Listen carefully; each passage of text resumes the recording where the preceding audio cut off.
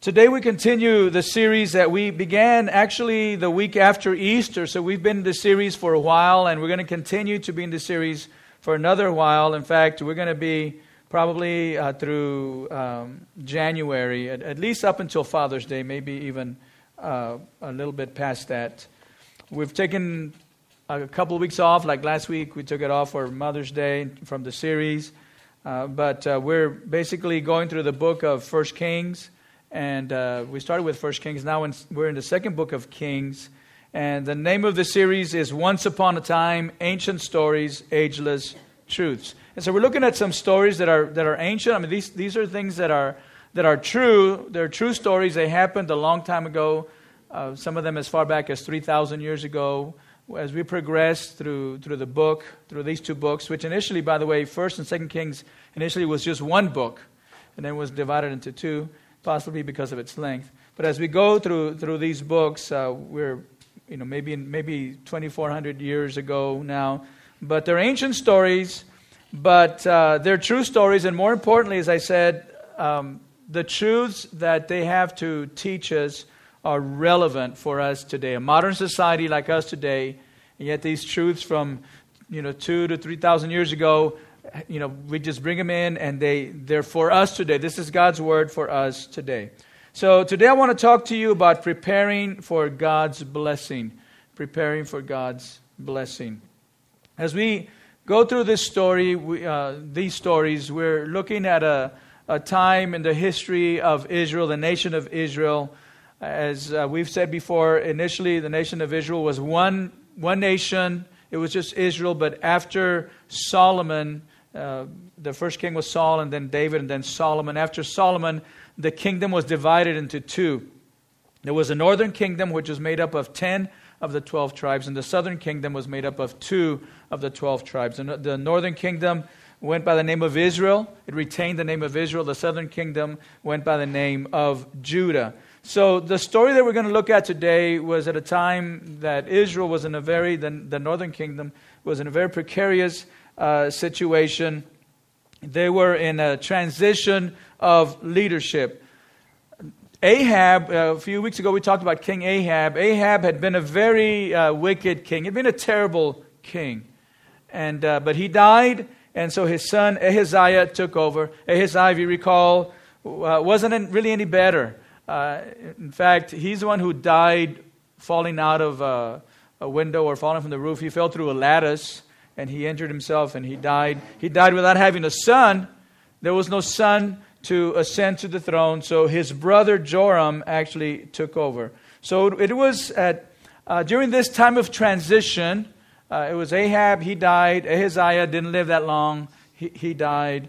And now Joram. And it was during this time of transition that one of the nations that Israel had defeated several years earlier, Israel had defeated this nation of Moab.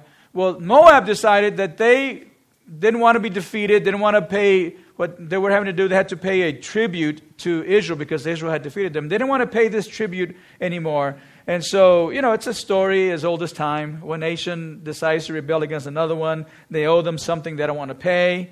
Nowadays, it might be gold, might be money. Back then, it was sheep. It was the wool of rams.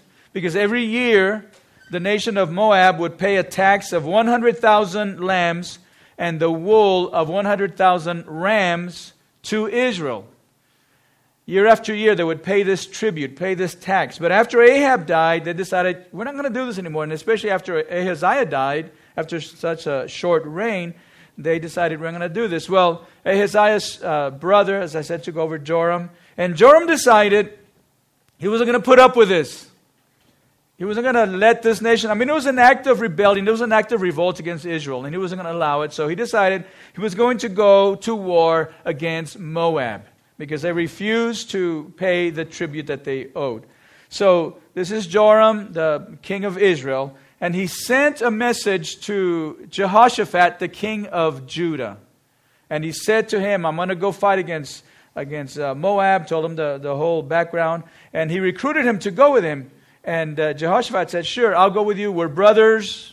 We're as one. I'll go with you. So then Joram asked Jehoshaphat, how should we attack? And Jehoshaphat said, well, let's attack him from the south, because he won't be expecting us from the south. He'll be expecting us from the north. We'll use the element of surprise. We'll go from the south. But that meant they had to kind of go through a roundabout way, and they had to go through the country of Edom. So as they went through the country of Edom, it was actually a desert. They decided to talk to the king of Edom. They told him, we're going to attack Moab. You want to join us? He said, yeah, sure.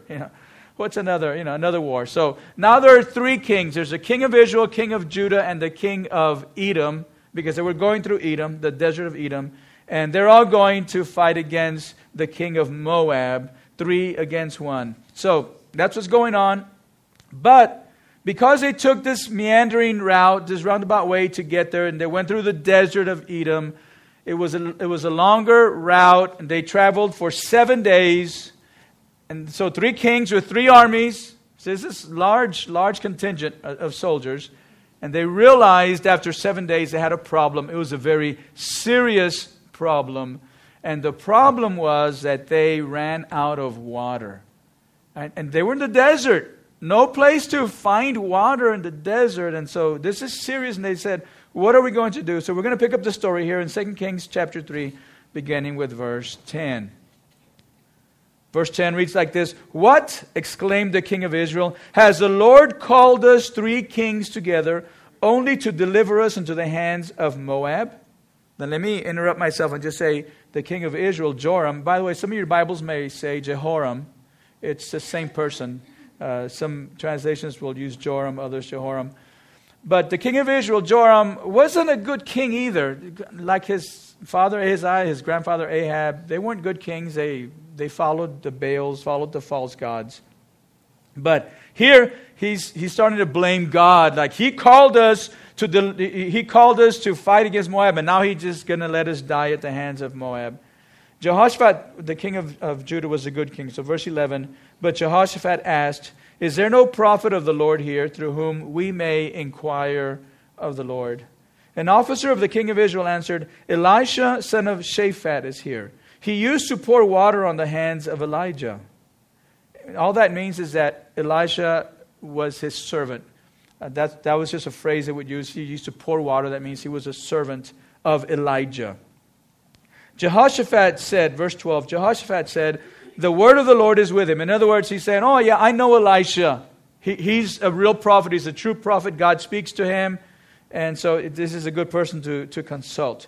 So the king of Israel and Jehoshaphat and the king of Edom went down to him. Elisha said to the king of Israel, why do you want to involve me? Go to the prophets of your father and the prophets of your mother. Now here he's talking about his father Ahaziah, but also I think his grandfather Ahab, and certainly Jezebel, the grandmother, was a wicked woman. Jezebel was a wicked woman. We're going to talk about her in a couple of weeks. But she was really the one who brought the Baal worship into the country. She had her own prophets.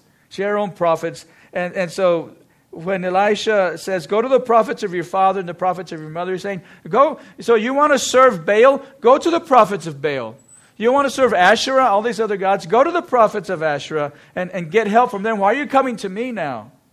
And the king of Israel says, no, because it was the Lord who called us 3 kings together to deliver us into the hands of Moab. See how the king of Israel, Joram, is trying to blame God. He says, God brought us here. He wants to kill us. Well, it wasn't God who told him to do this.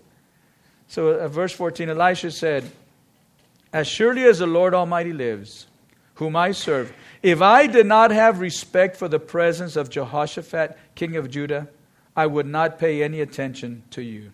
So he's saying, okay, I'll call on God on your behalf. I'll seek God on your behalf, but only because of Jehoshaphat, who was a good king, who was a noble man, not because of you, because you're a wicked man.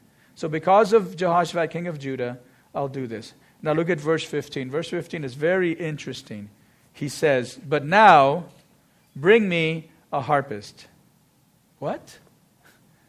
But now bring me a harpist. What an interesting command. Why is he asking for a harpist? Why was that necessary? Now what happened is that the Spirit of the Lord came upon Elisha and he began to prophesy and began to tell them a word from the Lord. But why the harpist? I mean, is Elisha that shallow that he needs some background music to set the ambiance so he can feel the presence of God, so he can prophesy? What is going on here? Well, certainly not.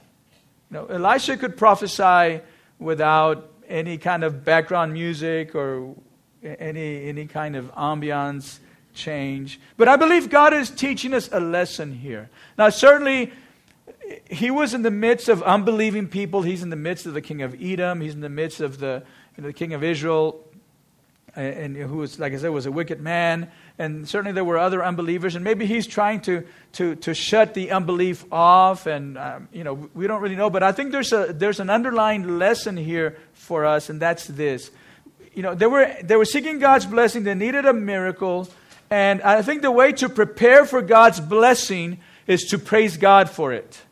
The way you prepare for God's blessing is you praise God for the blessing before it even arrives. You want a miracle from God? Praise God for the miracle before the miracle arrives.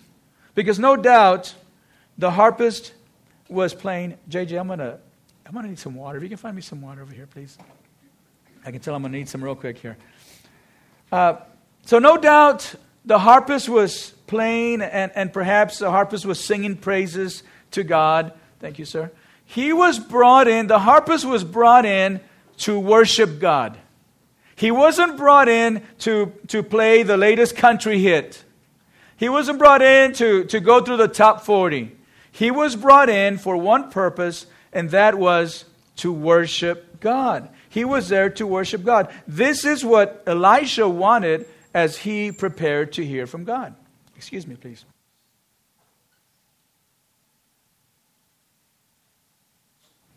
This is exactly what Elisha wanted as he prepared to hear from God. He wanted worship to the God that he was praying to. Now this makes me think of another story, a different story that involves King Jehoshaphat, one of the three kings that we're talking about here, the king of Judah, when at one time he was facing a crisis of his own. And we read the story in 2 Chronicles 20. He was facing a crisis of his own. This is later in the history.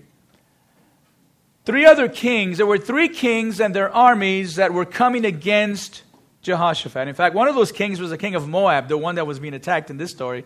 Got together with two other kings and came against Jehoshaphat later. And they were coming against him.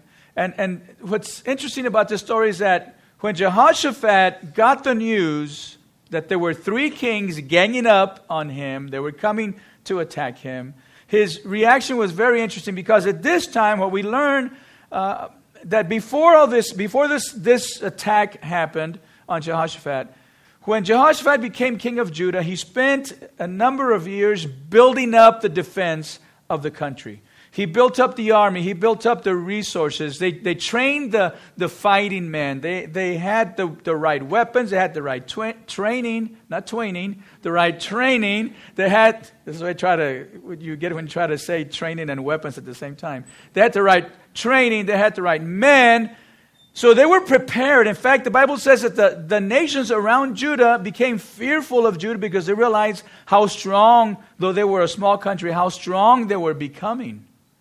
And so it was a strong nation ready for anybody to attack them. And so when he gets the news that they're coming, instead of saying, okay, boys, this is what we trained for. We're ready. We're going to go out there and meet them. We're going to defeat them. We're going to do this. We're going to do that. He didn't do that. The Bible says that he went into the temple and he began to pray. And then he spoke before his people, before the nation. He prayed to God. And he said to God, Lord, these armies are coming against us. They're seeking to destroy us. Then he said something very interesting. He said, we don't know what to do, but our eyes are on you. We don't know what to do, but our eyes are on you. And when I read that, I think, well, wait a minute, Jehoshaphat, you've been training for this. What do you mean we don't know what to do? And besides, you're the king. What president, what leader would stand before his nation and say, folks, I don't know what to do. We're facing a crisis here in the U.S., and I really don't know what to do. So we're gonna pray. We're gonna look to God. But yet, that's exactly what he did. No leader in today's world, no leader of any nation would ever admit he doesn't know what to do. They always know what to do, right? They always know. But he says in front of his people, we don't know what to do. I don't know what to do, but our eyes are on you. What a great reaction. What a great response to that he sought God for direction. And so God spoke to him, and God gave him the promise that they were going to win this battle, and God gave him the strategy. And here's the strategy. The next day, they got up to do battle. When they got up to do battle, the Bible says that all the fighting men were ready. But what Jehoshaphat the king did is he put the singing men, not the fighting men. He put the singing men at the very front, ahead of the fighting men. They were going to lead the way. Now, these guys weren't there to fight. They were there to worship God. They were there to praise God. And so they began to sing praises. The Bible says they were singing, "Give thanks to God, for His love endures forever." That was their song. Give thanks to God, for His love endures forever. And as they started to go out, these men were worshiping God, were singing to God. And as they lifted up the name of God, as they worshiped God, the Bible says that something very interesting happened, that God confused the armies of the three nations that were attacking. They became confused. They began to attack each other. They killed each other. By the time the army of Judah got to where they were all dead. They just stepped in and started plundering, taking the silver, the gold, the expensive garments for themselves. God allowed them to do this. God fought their battle because they started off by praising God, by worshiping God. The people of Judah did not have to lift a finger to win the battle, but they did lift their voices in praise to God. They didn't have to lift a finger to fight against the ones that wanted to destroy them, but they did lift their voices and their hands in worship to God. Because when we worship God, God's power is unleashed against our enemy, the devil. God confuses him and causes him to retreat from our lives so that we can then receive God's blessing. So you need a miracle from God today. You need a blessing from God today. Begin by praising God in advance for that miracle, for that blessing. Learn to worship God. Learn to worship God. Do it every time we come together. Worship Him. You know, perhaps some of you look at our praise and worship time as a sing-along. Folks, it's not a sing-along. We're not just singing along with the lyrics. This is not karaoke. This is not sing-along. We're not singing along with our praise band. We're worshiping God, and we're calling down the power of God in our lives to fight against the enemy of our souls.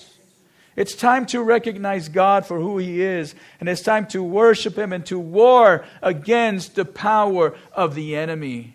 So whether it's here, when we meet together, whether it's home, learn to be a worshiper. And when you feel the anxiety coming up, begin to praise God. Begin to call on the Lord.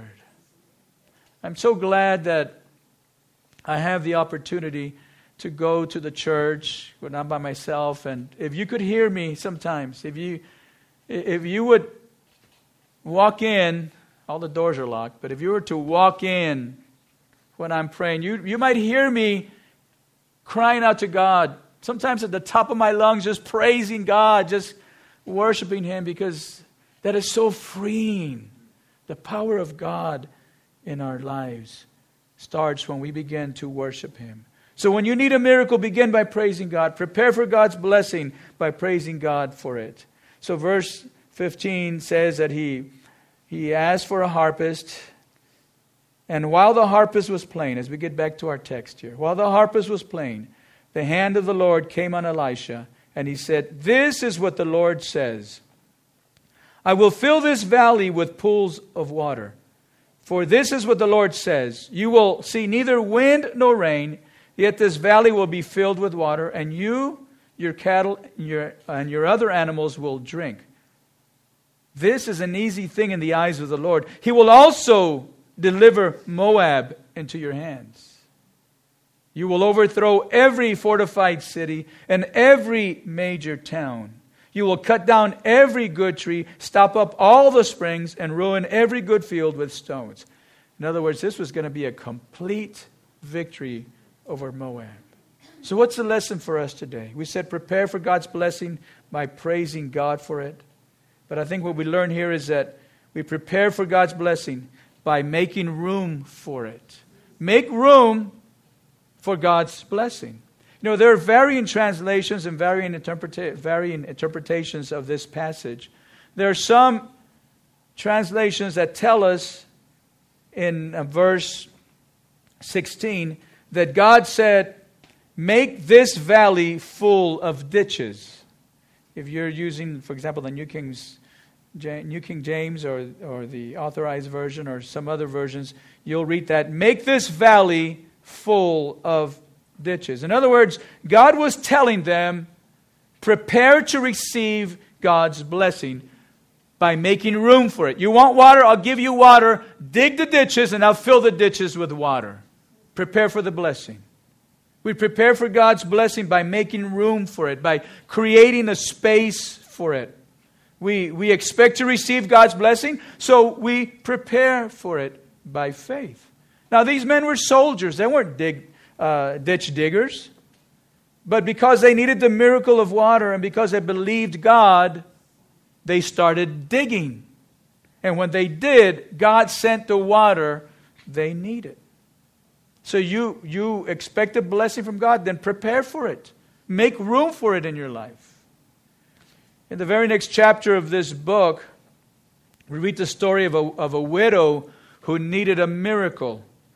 This woman was deeply in debt. She was deeply in debt, and the creditor was about to take her 2 sons as slaves to pay off the debt. So she appealed to the prophet Elisha for help, and he asked her, okay, so what do you have at home? And she said, I only have 1 small jar of olive oil. So Elisha told her, okay, I want you to go to each of your neighbors, and I want you to ask them to lend you empty jars. I want you to borrow as many empty jars from your neighbors as you can. And in fact, he told her, don't just ask for a few. So get a lot. So they went, and she and the boys, and they borrowed as many empty jars as possible. And when they had their jars, Elisha told them to go inside and said to her, I want you to begin to pour the oil from that 1 small jar that you have remaining in your house. Begin to pour the oil into all the empty jars. Pour it into 1 jar. When it fills up, set it aside, get another one, fill that one up, set it aside, get another one. And so she did that. She began to pour the oil, and the small jar of oil was enough to fill up all the jars of oil that she had borrowed. And when she filled up the last jar, then the oil stopped flowing. And the widow was able to sell the oil to pay off her debt. And then she had plenty to live on afterward for her and her sons. She prepared for God's blessing by making room for God's blessing. How do you do that? How do you make room for God's blessing? We do it by obeying God's word. Through obedience. God may not be telling you to dig ditches, but He may be telling you, hey, you need to put me first in your life. You need to make a decision once and for all that you're going to follow and serve only me. He may not be telling you to dig ditches, but He may be telling you to trust Him with your finances. He may be telling you to trust Him with your life, to follow His path for your life. And instead of trying to fix things by yourself, let Him fix the things that you need fixed in your life. Instead of you trying to patch all the holes in your life and go about it the wrong way, let Him fill the holes. Let Him fill the gaps that you feel you have in your life. Trust Him. Make room for God and His blessings will follow. Make room for God through obedience and He will fill the ditches with water and the jars with oil. God wants to do that, but you've got to trust Him. You've got to believe Him. What if the kings had said, we're not going to dig ditches? That's not what we do. We're trained to fight. We're fighting men.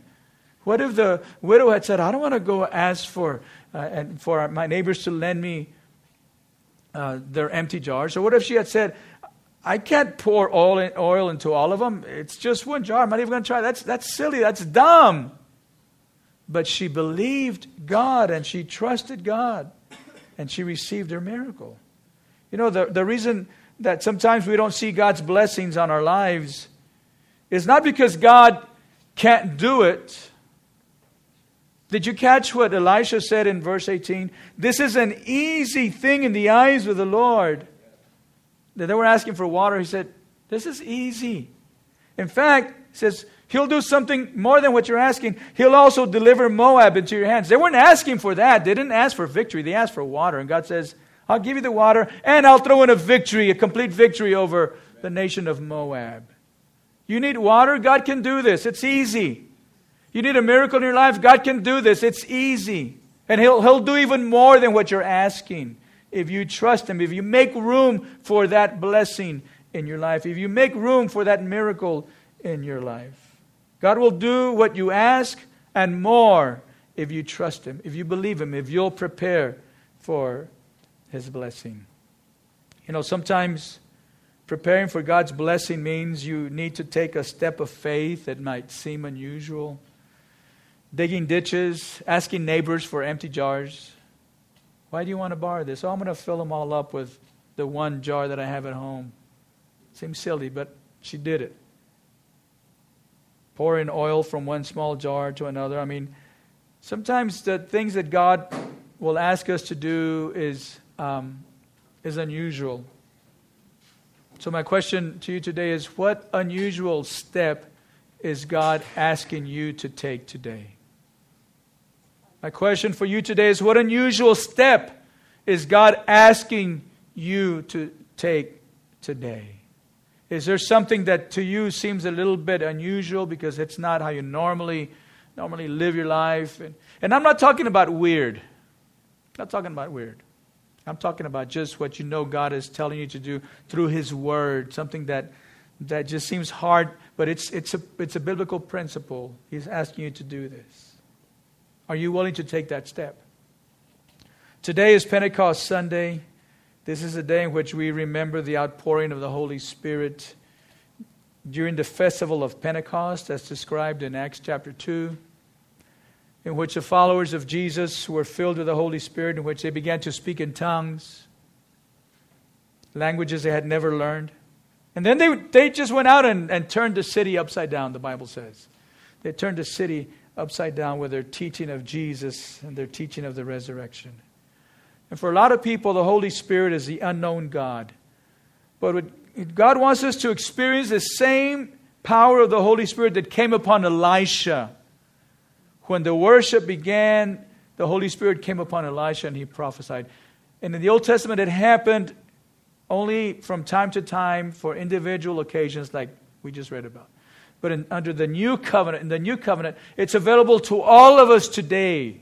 This Holy Spirit, the same power that came upon Elisha and that came upon the disciples of Jesus on the day of Pentecost. And for some people seeking the power of the Holy Spirit, that might be the unusual step that God is asking them to take. God may be saying, look, I want to give you a miracle, but I want to baptize you in the Holy Spirit. I want to show you the power of the Holy Spirit. And some people say, well, I just don't get that. I just don't understand that whole speaking in tongues. And you know what? If we get to the point that we'll say to God, whatever you have for me, God, I'll receive it. Whatever step you want me to take, I'll take it. The baptism in the Holy Spirit is not weird. It's biblical. It's of God. Now, you and I both know there are some weird things that happen sometimes in Pentecostal churches. There are some weird things that happen when people begin to take things out of context. But, I discovered one thing is that you never judge a belief by its extremes. You never judge a belief by its extremes. There always are going to be extremes. But look at the core of the teaching. It's of God. And maybe this is the unusual step that God wants you to take today. Maybe this is like the digging the ditches or pouring oil from one small jar to many other empty jars. So I'm telling you today, why don't we take the step of seeking God's power for our lives? Seeking the power of the Holy Spirit for our lives. Why don't we take the step of asking God, come and fill me, baptize me in the Holy Spirit. I want this power for my life. Because the best way to prepare to receive God's blessing is to just turn our lives completely over to Him. Not just so that He can save us, but so He can fill us with His Holy Spirit. And I can tell you something, praise and worship under the anointing of the Holy Spirit is the most awesome thing ever. If you're going to worship God in advance for the miracle, if you're going to prepare for the blessing by praising God for it, and you do that under the power of the Holy Spirit, it's the most amazing thing ever. And so in a world, in a culture, in a modern society where people are willing to try all kinds of crazy things, willing to do all kinds of weird things in their lives, it's like the baptism of the Holy Spirit just seems pretty tame. When you got young people who are putting all kinds of metal through their tongues and through other parts of their bodies, when you have men who say they're women and women who say they're men, and the latest crazy thing is this guy who, you may have read about this a while back, he altered his look, cut off his ears, and he decided he was identifying as a dragon. Not even a person, a dragon. What is going on with this world? And so when we look, okay, well, maybe speaking in tongues is pretty tame. Maybe speaking in tongues is pretty normal. It's been that way all along. That God wants to give you that gift today. What a great way to prepare for God's blessing by seeking the blessing of the Holy Spirit. Let's do that today.